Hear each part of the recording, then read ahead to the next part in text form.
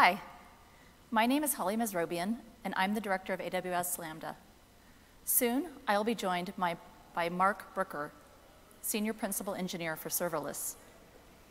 In this talk, we will go over some of the underlying systems that makes AWS Lambda work. Last year, we spoke about the systems and flows involved in the sync invoke path and a new micro VM technology Lambda was built on called Firecracker. This year, I will cover a brief introduction and summary to set context for those that didn't attend our talk last year. We will then switch over and provide a lot of new content.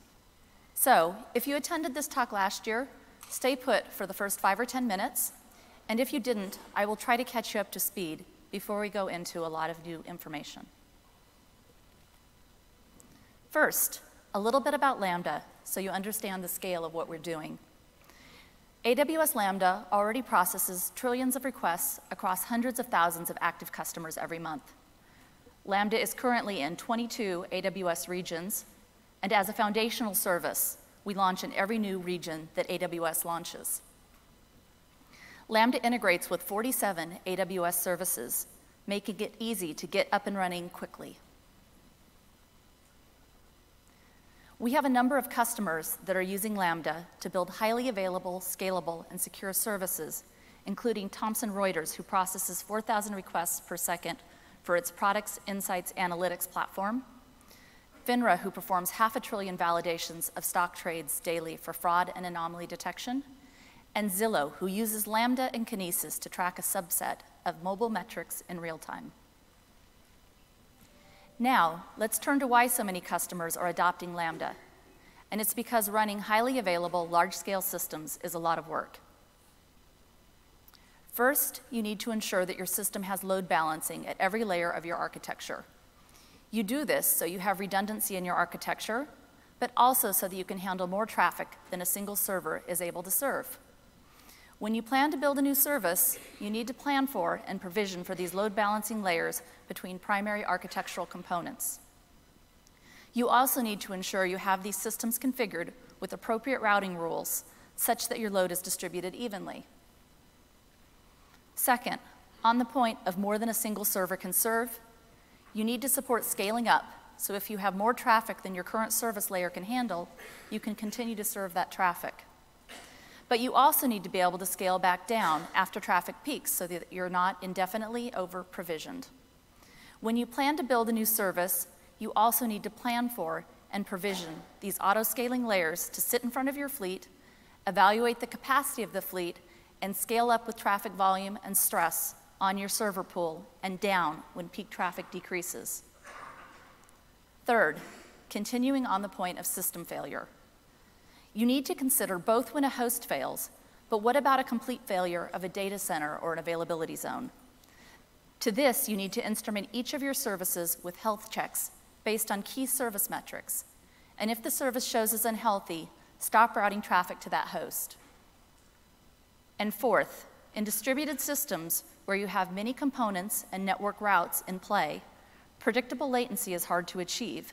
And as an engineer, you must continually focus on driving down outlier latency. These are your 2, 3, 4 nines and beyond. Then you need to repeat to ensure you do this for every single system and service component that you build. As a developer, you're now spending a lot of your engineering hours on systems administration. Lambda takes care of all this for you and more, helping developers to focus on business logic by writing code and not administering systems.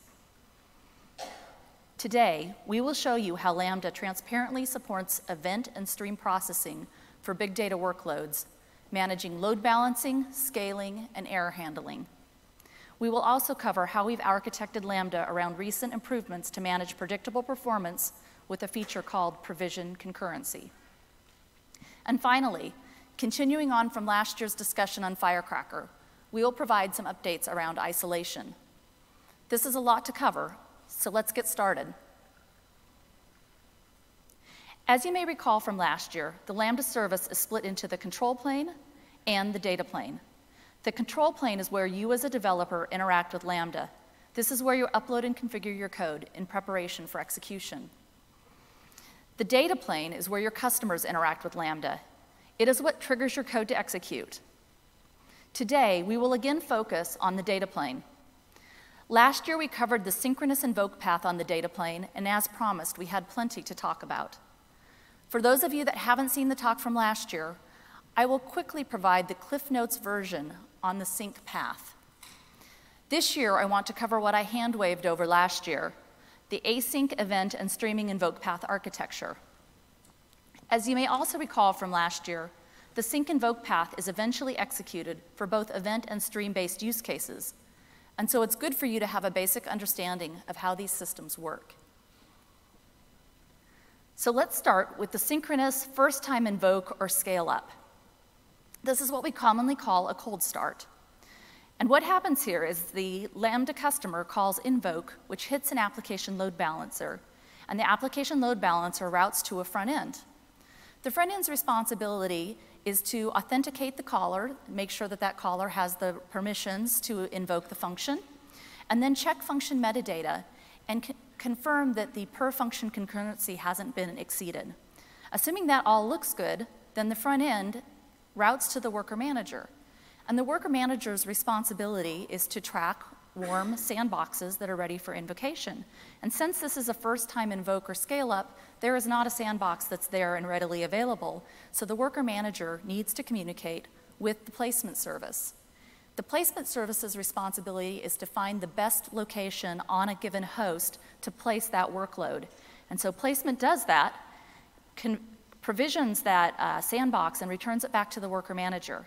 At this point, the worker manager can call init, and that initializes your function for execution.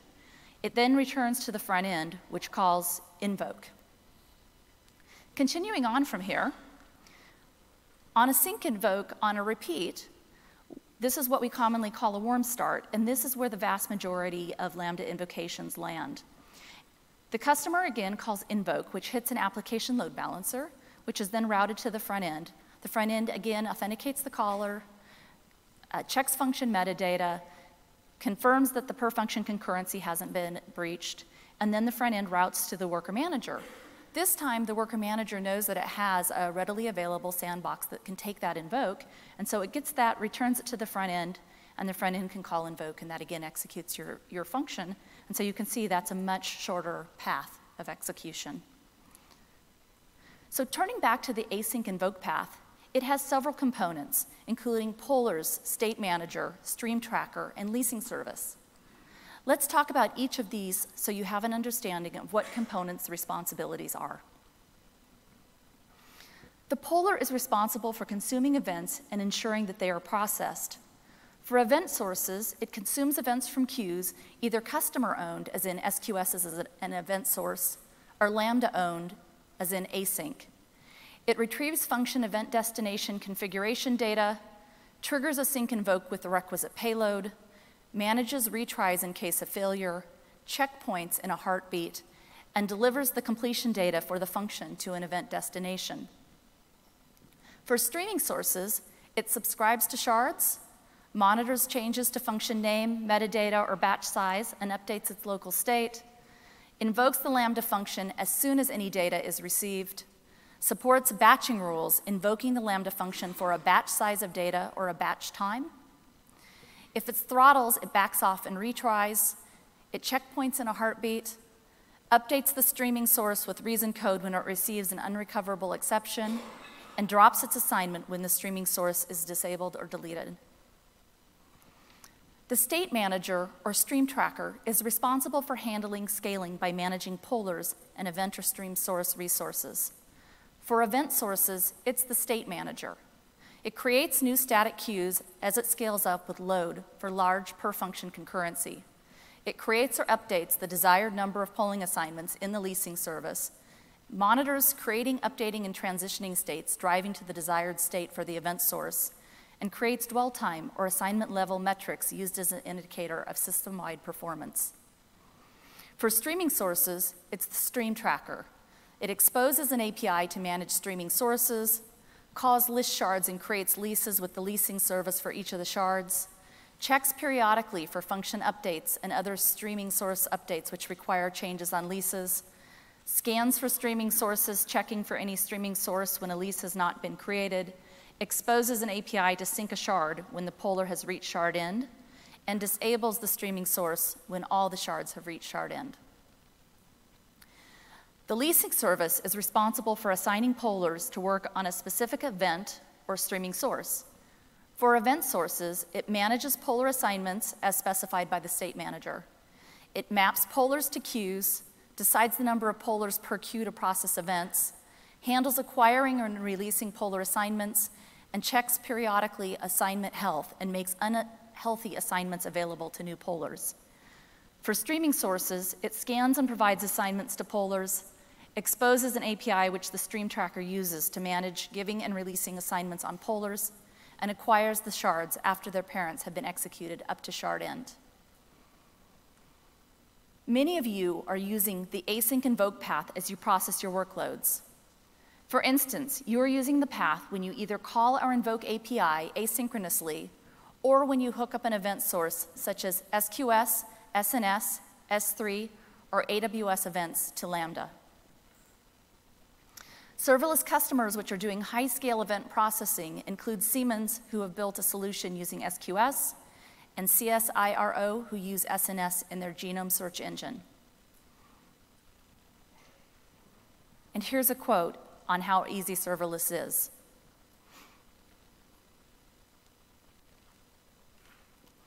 So, how is an async invoke processed?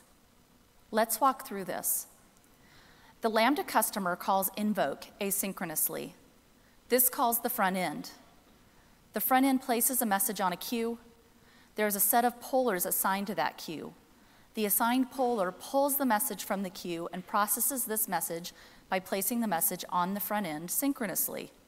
From there, it follows the sync invoke path, which we just covered. So how is this different for event sources such as SQS as an event source? Well, it's not very different.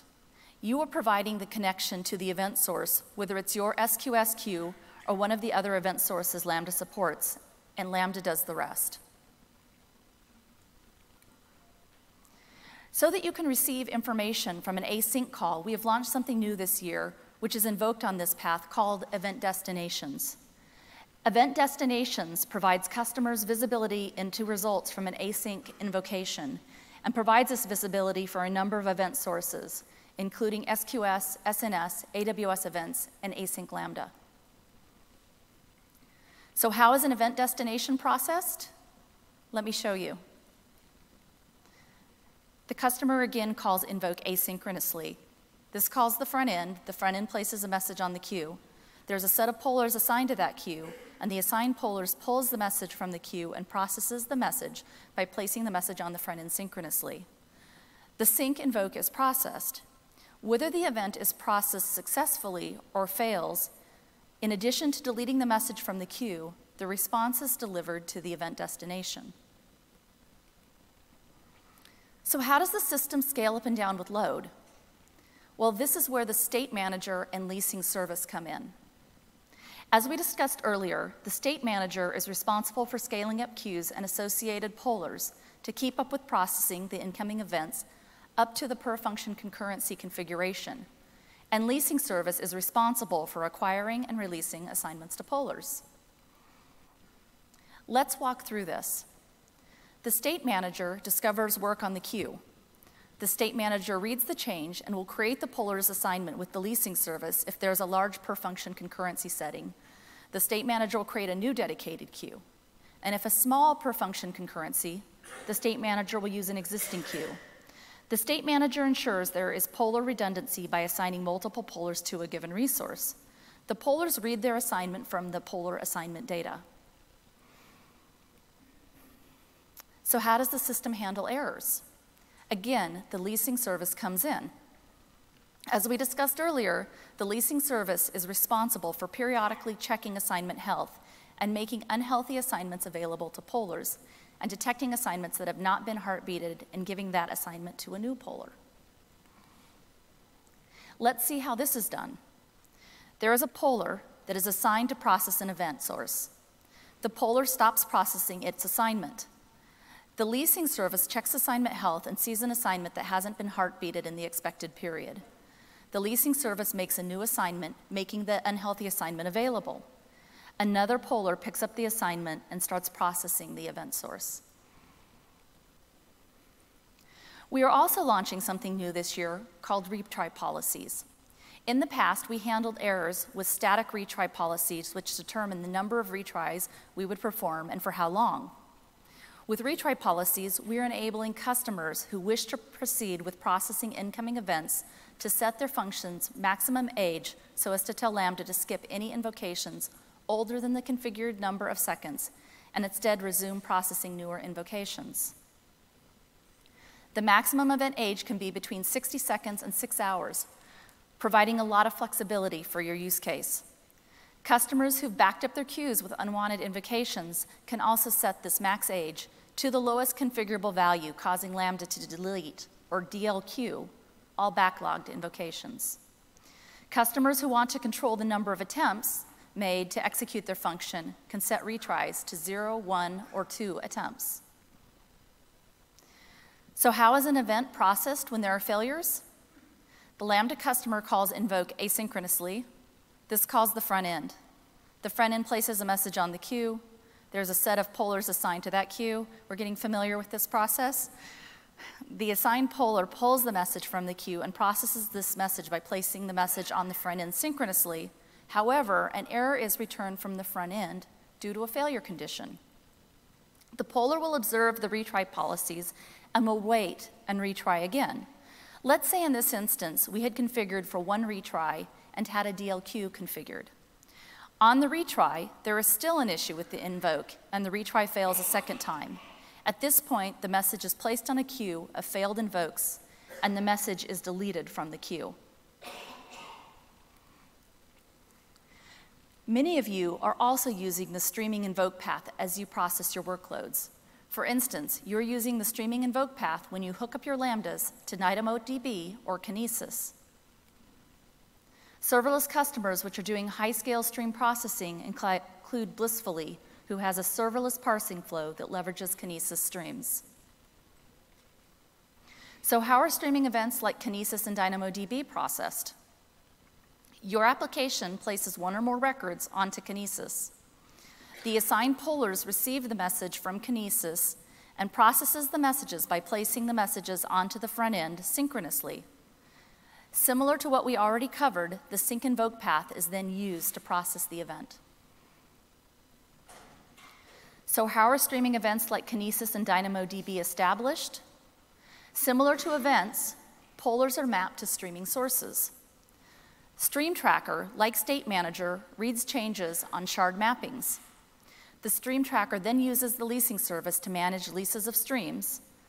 The pollers read their assignments. The pollers then subscribe to shards for Kinesis. So how are streaming events like Kinesis and DynamoDB scaled up and down? When a stream is enabled, we look at the number of active shards to determine the number of pollers. If a stream has in shards, we create 1 poller assignment. For every in shards, we add another poller. When Kinesis adds an additional shard, the Stream Tracker triggers logic to calculate the concurrency required to process the stream. If additional shards are added, then the Stream Tracker creates additional concurrency with the leasing service based on the number of additional shards.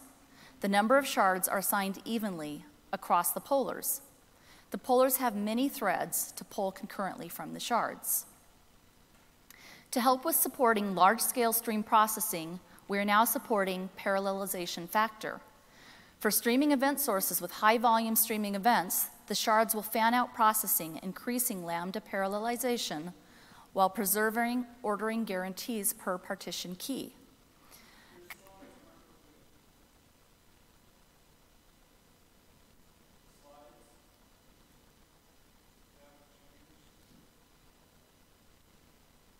Okay, thank you. Customers are able to provide a parallelization factor, and pollers scale up the parallel processing by that factor for each shard. Let's walk through scaling up and down. The Stream Tracker detects by calling list shards that there is a change in the number of shards requiring a scale up or down. In response to this, the Stream Tracker adjusts the number of leases with the leasing service. The pollers retrieve their new assignment with the desired number of pollers required to process the shard volume. The poller then subscribes to the shards.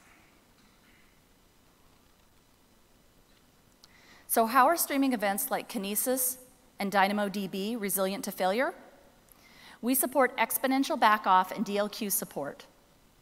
Lambda processes streaming event sources with in-order guarantees, and failed batches are retried until the records in the batch expire. We allow customers to specify a max number of retry attempts, record expiry time, and a bisect batch on failure parameter to allow retries with a smaller number of records. When the Kinesis shard throughput exceeds the Lambda per function concurrency, then throttles occur with exponential backoff. Information about skipped records will be sent to a destination specified by the customer. The supported destinations are SQS and SNS. Let's walk through how error handling with a retry, a batch bisect on retry, and a DLQ works. Your application places one or more records onto Kinesis. The assigned poller receives the message from Kinesis and processes the messages by placing the messages on the front end synchronously. The front end fails to process the batch provided the first time. The poller splits the batch in two and retries with two batches. This time, one batch succeeds and the other fails. The poller writes the failed batch info to the configured DLQ. Now, I will turn things over to Mark, who will cover how we've built predictable performance in Lambda. Great, thanks, Holly. Oh, it was very slippery outside yesterday, and I managed to bang out my knee, so you see me hobbling around the stage. Please forgive me. Hi, I'm Mark Brooker. I'm a senior principal engineer with the AWS serverless team. And before serverless, I worked on EBS, EC2, IoT, and a couple of other pieces around AWS. And today, I'm going to be talking about a couple of kind of internal topics. And the first one is Lambda provisioned concurrency. This was a feature that we announced on Monday. And the short version is, hopefully everyone in this room has seen this, but if you haven't, please go and check out the documentation. But the short version is that turning on provisioned concurrency lets you keep your functions initialized and ready to respond within milliseconds.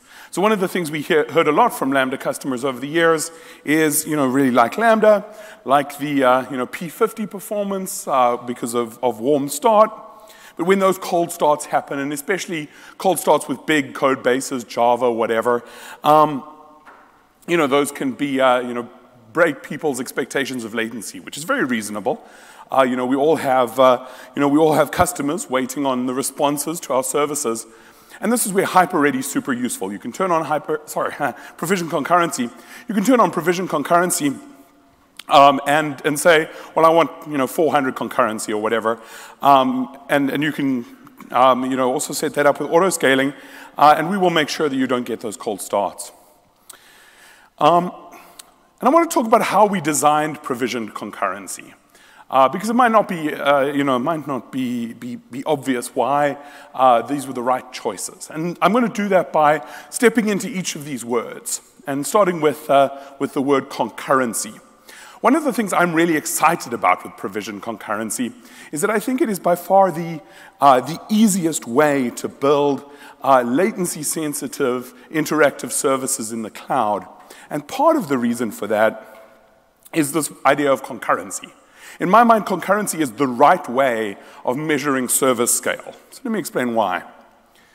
Why not provisioned capacity, right? Why not say, hey, Lambda, provision me 5 hosts, or 10 machines, or 300 cores, or 5, whatever. That's for 3 reasons. One of them is that with capacity, performance depends on hardware. The amount of capacity that you need for any given workload depends on the performance of the hardware. So if you buy new CPUs, you buy faster memory, anything changes about the platform, changes about how fast the network is, the amount of hardware you're going to need changes. And being able to get this right and choose the right amount of capacity to buy requires a deep understanding of hardware performance. And so, we didn't expect that serverless customers need to have a deep understanding of hardware performance because we believe that serverless customers, that is one of the values that we provide with serverless. Whereas concurrency is just a measure of work. It's not a measure of capacity and therefore doesn't depend in the same way on hardware performance. A capacity model would need to model host and AZ failure. And as we all know, hosts fail, networks fail, power fails, and very rarely availability zones fail. And we invest very deeply at AWS in making these things fail as seldom as possible, as infrequently as possible. But it is very important in a high availability architecture to design things in a way that there is enough capacity when these kind of AZ scale failures happen. And so in a capacity model, you would have to reason about that. Whereas in a concurrency model, and in Lambda provision concurrency, that's built into the product. We handle that for you. When there are host failures, when there are infrastructure failures, when there are AZ failures, those are things that we will detect and react to, and you don't have to carry extra capacity or extra concurrency to deal with those failure cases. It's built right in. Another issue with capacity is that changes in your business logic can affect how efficiently you use capacity. And this is particularly an issue in cases where folks have, a development team or some teams working on business logic, right? Like working on features for your customers, and a separate team or a separate group working on capacity management. And if these two teams aren't talking to each other very, very closely, what can happen is the business logic folks are going to add more features, as is their job, and that's a fantastic thing. But the expectations of the amount of throughput you get out of capacity will sort of drift over time. So then why not provisioned rate? Why not provisioned TPS? And this is another kind of factor that people tend to consider as a key factor in the scale of systems. So requests per second. First, it doesn't consider work per unit.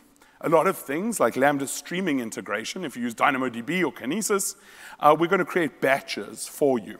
A couple of knobs around that. And if you're measuring requests a second, you aren't measuring the effects of batching. So what's going to happen is 100 requests a second of size 1 batches is a very different amount of work from 100 requests a second of size 100 batches. So requests per second is a pretty poor measurement of work done as soon as you start doing any batching. The other problem with requests per second is also per unit of work done as long as you have any heterogeneity in what your APIs do. So the example here is you have a list API, which says, get me all of my things. And that can be thousands of things, or hundreds of thousands of things, or millions of things.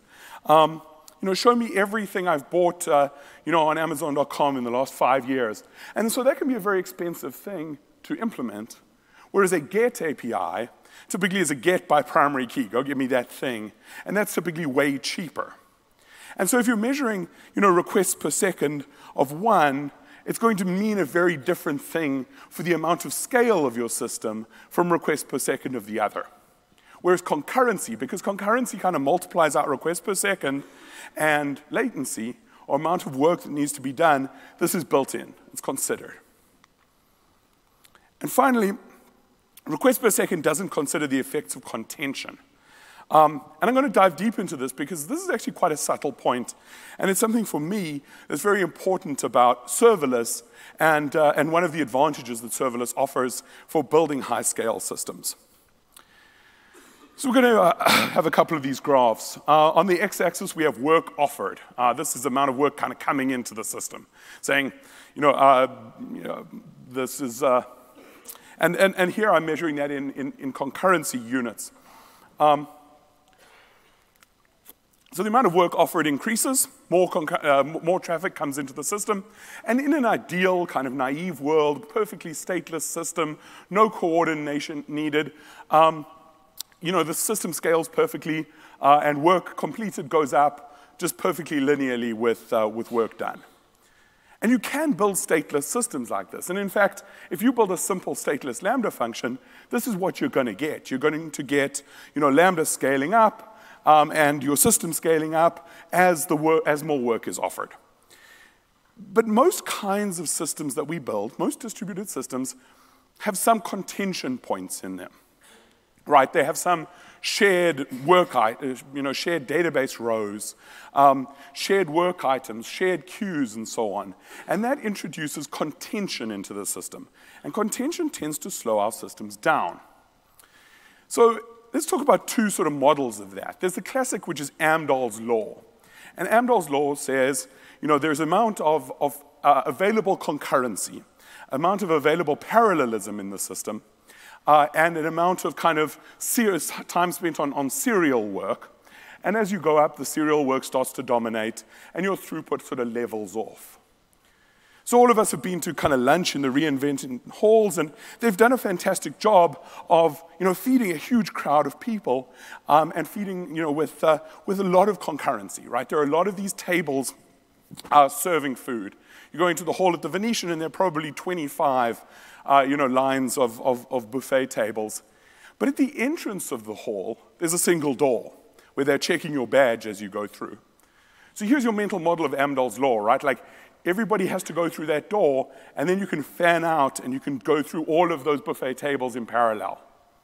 And so if they added more and more and more and more and more lunch tables, eventually that door would become the bottleneck, and your throughput would be limited to the number of people you can get through the door.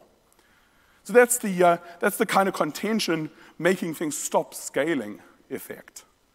But there's something even worse that happens under contention in distributed systems, and that is, the chaos of things coming and going actually tends to make performance drop. Amdahl's law is wildly optimistic because it is assuming that the amount of throughput you get through these serial things, through that door, is constant no matter how many people are trying to fit through.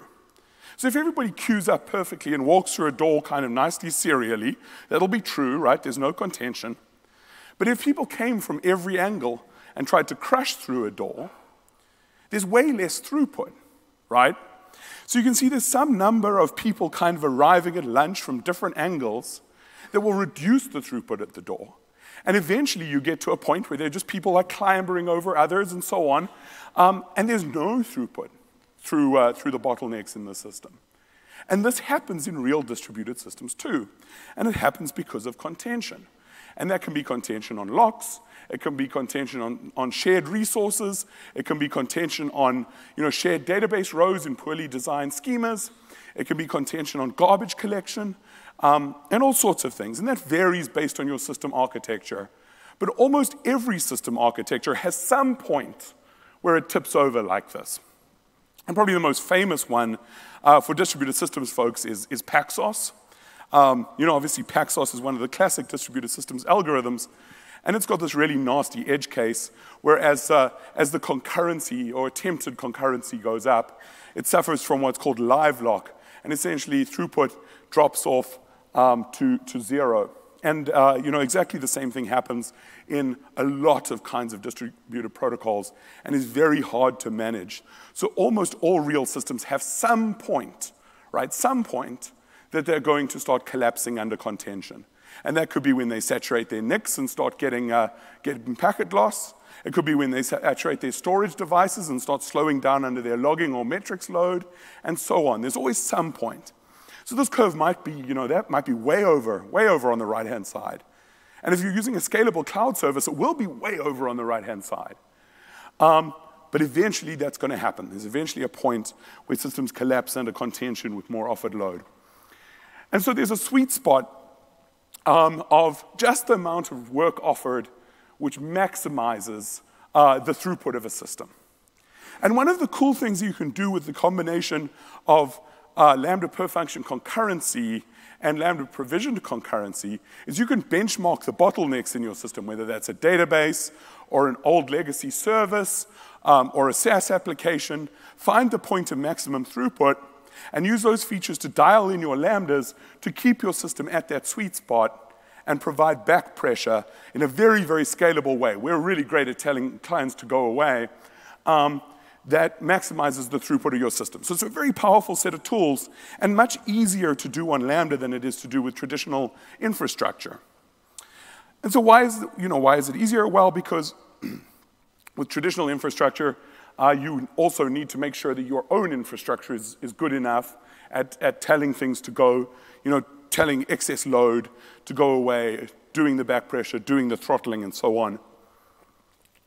Whereas with Lambda, because it's a shared service, and you tend to be, for a lot of your applications, a relatively small part of our scale, we can push that catastrophe so far out that you don't need to worry about it. So I wanted to talk a little bit about what's called Little's Law. And Little's Law is a pretty, maybe somewhat obvious statement about the work that systems do. And one statement of Little's Law is that concurrency the long-term average concurrency is equal to the arrival rate, the amount of stuff coming into the system measured in events per second, times the long-term average latency. And this is actually, it seems really obvious, but it's actually quite a deep statement because it turns out that Little's Law works no matter what the shape of the distribution is, no matter what the shape of the arrival rate distribution is and latency distribution, and so on.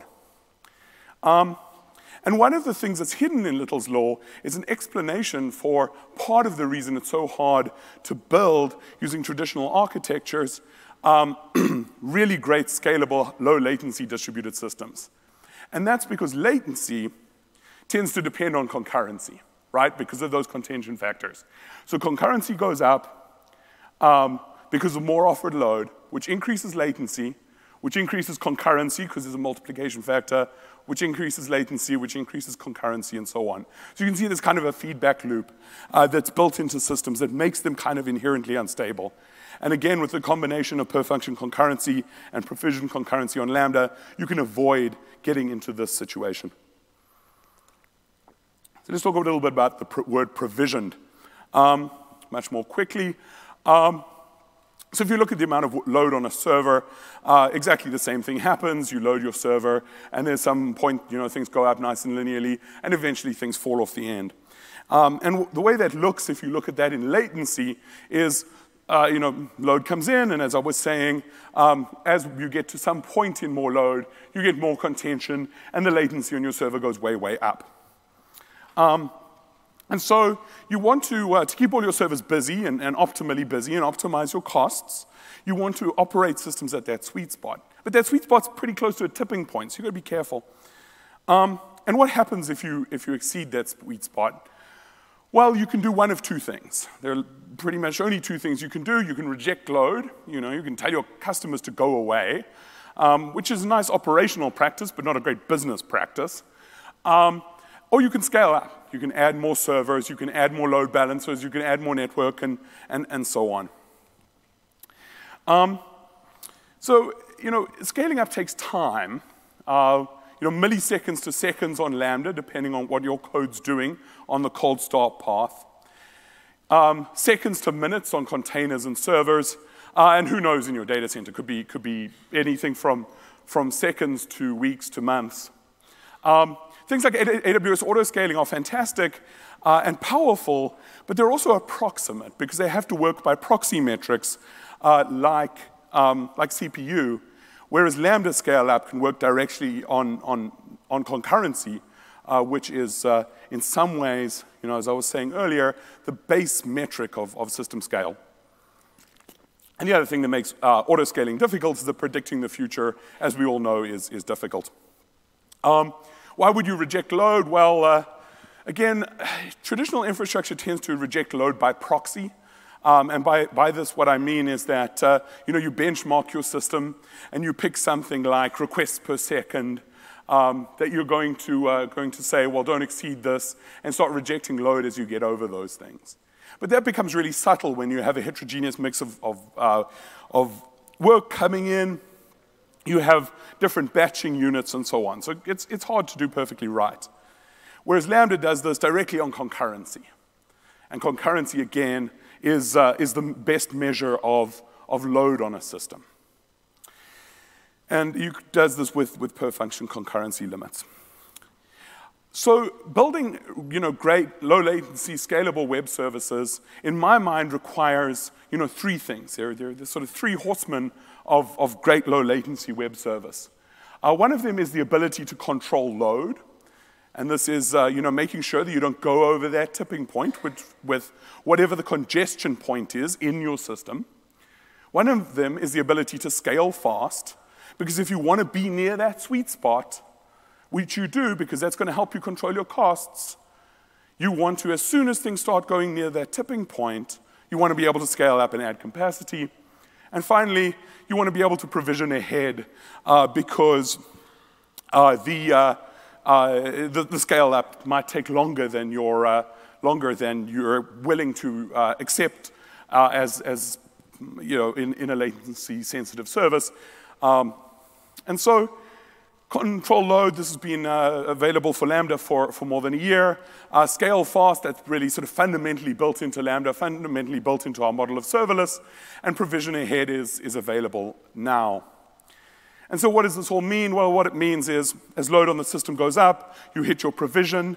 And with traditional architecture, you'll go over that latency tipping point. And obviously, you'll eventually recover if your auto-scaling or your ops team kicks in and adds more capacity. With Lambda provision concurrency, instead, you'll step into a much nicer mode where you start cold starting again. Your latency jumps up, but it doesn't have this same catastrophe. I'm going to move on to talking about Lambda isolation under the covers. Those of you who listened to the keynote this morning would have seen Claire and Werner talk about Firecracker. And we spoke about Firecracker in context of Lambda last year. Firecracker is our open source virtual machine monitor. It's a component of virtualization that we built over the last few years. We've open sourced it. It's on GitHub. And as part of that project, we've been taking parts of, sorry, I didn't step forward there. We've been taking parts of Firecracker. We've been moving them out into a new project called Rust VMM, and to provide not only Firecracker as an open source project, but also Rust VMM as a set of crates, which, if you don't know Rust, are just libraries that folks can use to build their own VMMs. And Intel have picked that up to build Cloud Hypervisor, and there's a lot of interest from across the industry in this toolkit of VMMs. And so Firecracker provides the isolation between Lambda functions on the same hardware. So why do we have to do that? Well, we have to do that because, as you imagine, you run a 128 megabyte Lambda function. That's not going to run on its own server. That would be completely uneconomical. A modern server has hundreds of gigabytes of memory. So we run many different workloads on the same server, and we do that by cutting that server up using virtualization. So this is what it looks like. At the top of the stack is your workload. This is your code that you bring to Lambda, the stuff that goes in your function, goes in your layers, and so on. There's the Lambda runtime, either the one you bring or one of our built-in runtimes, like Java, Node.js, Python, and so on. And then there's a guest kernel, and this is literally the Linux kernel. It's a very minified Linux kernel. We take out the vast majority of kernel features, and Firecracker. And so all of the stuff in gray is dedicated to each individual Lambda function. You get your own runtime, your own guest kernel, your own Firecracker process, your own function code, and you don't see any of this stuff. But this is all stuff that we dedicate to you. And we're able to do this because these Firecracker processes are so lightweight. And so Firecracker provides the security boundary and the isolation by working with KVM, which is a feature of the Linux kernel. So let's step into that for a second. What does KVM do? Well, KVM's job in our stack is to tell the hardware, and these are features in Intel or AMD or ARM CPUs that provide virtualization. KVM's job is to program that hardware and say, here is a memory space, here's a set of page tables, here's some ways to handle page faults, and when a VM is just executing normal CPU instructions, don't get in its way. But as soon as it does something strange like page fault, tell me, and I'm going to react to that. So it sets up all of the stuff, memory management and paging and page tables and all of the stuff that you might know or you might sort of vaguely remember from your OS class, and sets those up completely separately for each one of the virtual machines. And it also provides some abstraction for us of hardware details. Every CPU manufacturer has their own hardware virtualization feature set. They are conceptually compatible, but not compatible at all in the actual details. And so KVM, which is this feature built into the standard Linux kernel, provides a standard set of controls for programming abstracted across all of these different types of hardware. So what is Firecracker's job then, if KVM is programming the virtualization? Firecracker's job is to configure KVM. This is the first and possibly most important thing it does, is it uses those KVM APIs to say, create me one of these virtual machines and boot this operating system in it. The next thing it does is provide device emulation, right? So we in Lambda can run hundreds to thousands of functions on the same piece of hardware. But we don't have a big box with hundreds of thousands or thousands of network cards, or hundreds or thousands of hard drives, or hundreds or thousands of serial devices. So Firecracker pretends to be hardware to the VM and abstracts the host hardware and cuts it up, multi-tenants it, and presents it as devices. I'll talk about that more in a second. It provides performance isolation, making sure that every VM doesn't take more than its share of any of the bottleneck stuff in the system. And this includes memory, storage, CPU, memory bandwidth, cache, and all kinds of other things. And Firecracker, as I said, is optimized for serverless. We built it especially for serverless, very low overhead, 5 to 8 megabytes, depending on what you're booting. Can boot Linux in 100-ish milliseconds. Can boot a microkernel in 5-ish milliseconds. And so it's very, very fast-moving, small piece of software. And so this is what the device virtualization looks like in detail. Firecracker sits there inside the host OS. Every Firecracker for every function is a separate process in the host OS. And it shares a little bit of memory with each virtual machine. And over that shared memory, they talk a protocol called VirtIO. And VirtIO, combined with a set of drivers inside the guest kernel, pretends to the guest operating system to be a network card, to be a hard drive, to be a serial device or whatever else the kernel needs to boot. And so, they do this through shared memory, through a set of kind of ring buffers in memory. So, for example, your application inside Lambda does a write that will go into the guest OS. The guest OS will then decide it wants to commit it to disk, which will hand it to the VirtIO driver. The VirtIO driver will put it into the shared memory area, into the ring buffer. Firecracker will wake up, pull that off, and submit that to the physical disk, and then the acknowledgements will obviously flow up the other way. And so that's Firecracker sits on that I/O path. And if you listen to Werner this morning about Nitro and some of the other stuff we've talked about Nitro at reInvent, with Nitro, with EC2, we do a lot more of that in hardware. Whereas Firecracker, because of the density that we need, there's a lot of more software on that I/O path, but very carefully optimized software. The other thing we do there for Firecracker is we take each of those Firecracker processes and we wrap that in a very, very restrictive sandbox. So, there's the hypervisor, hardware virtualization provided by the CPU that isolates your function code.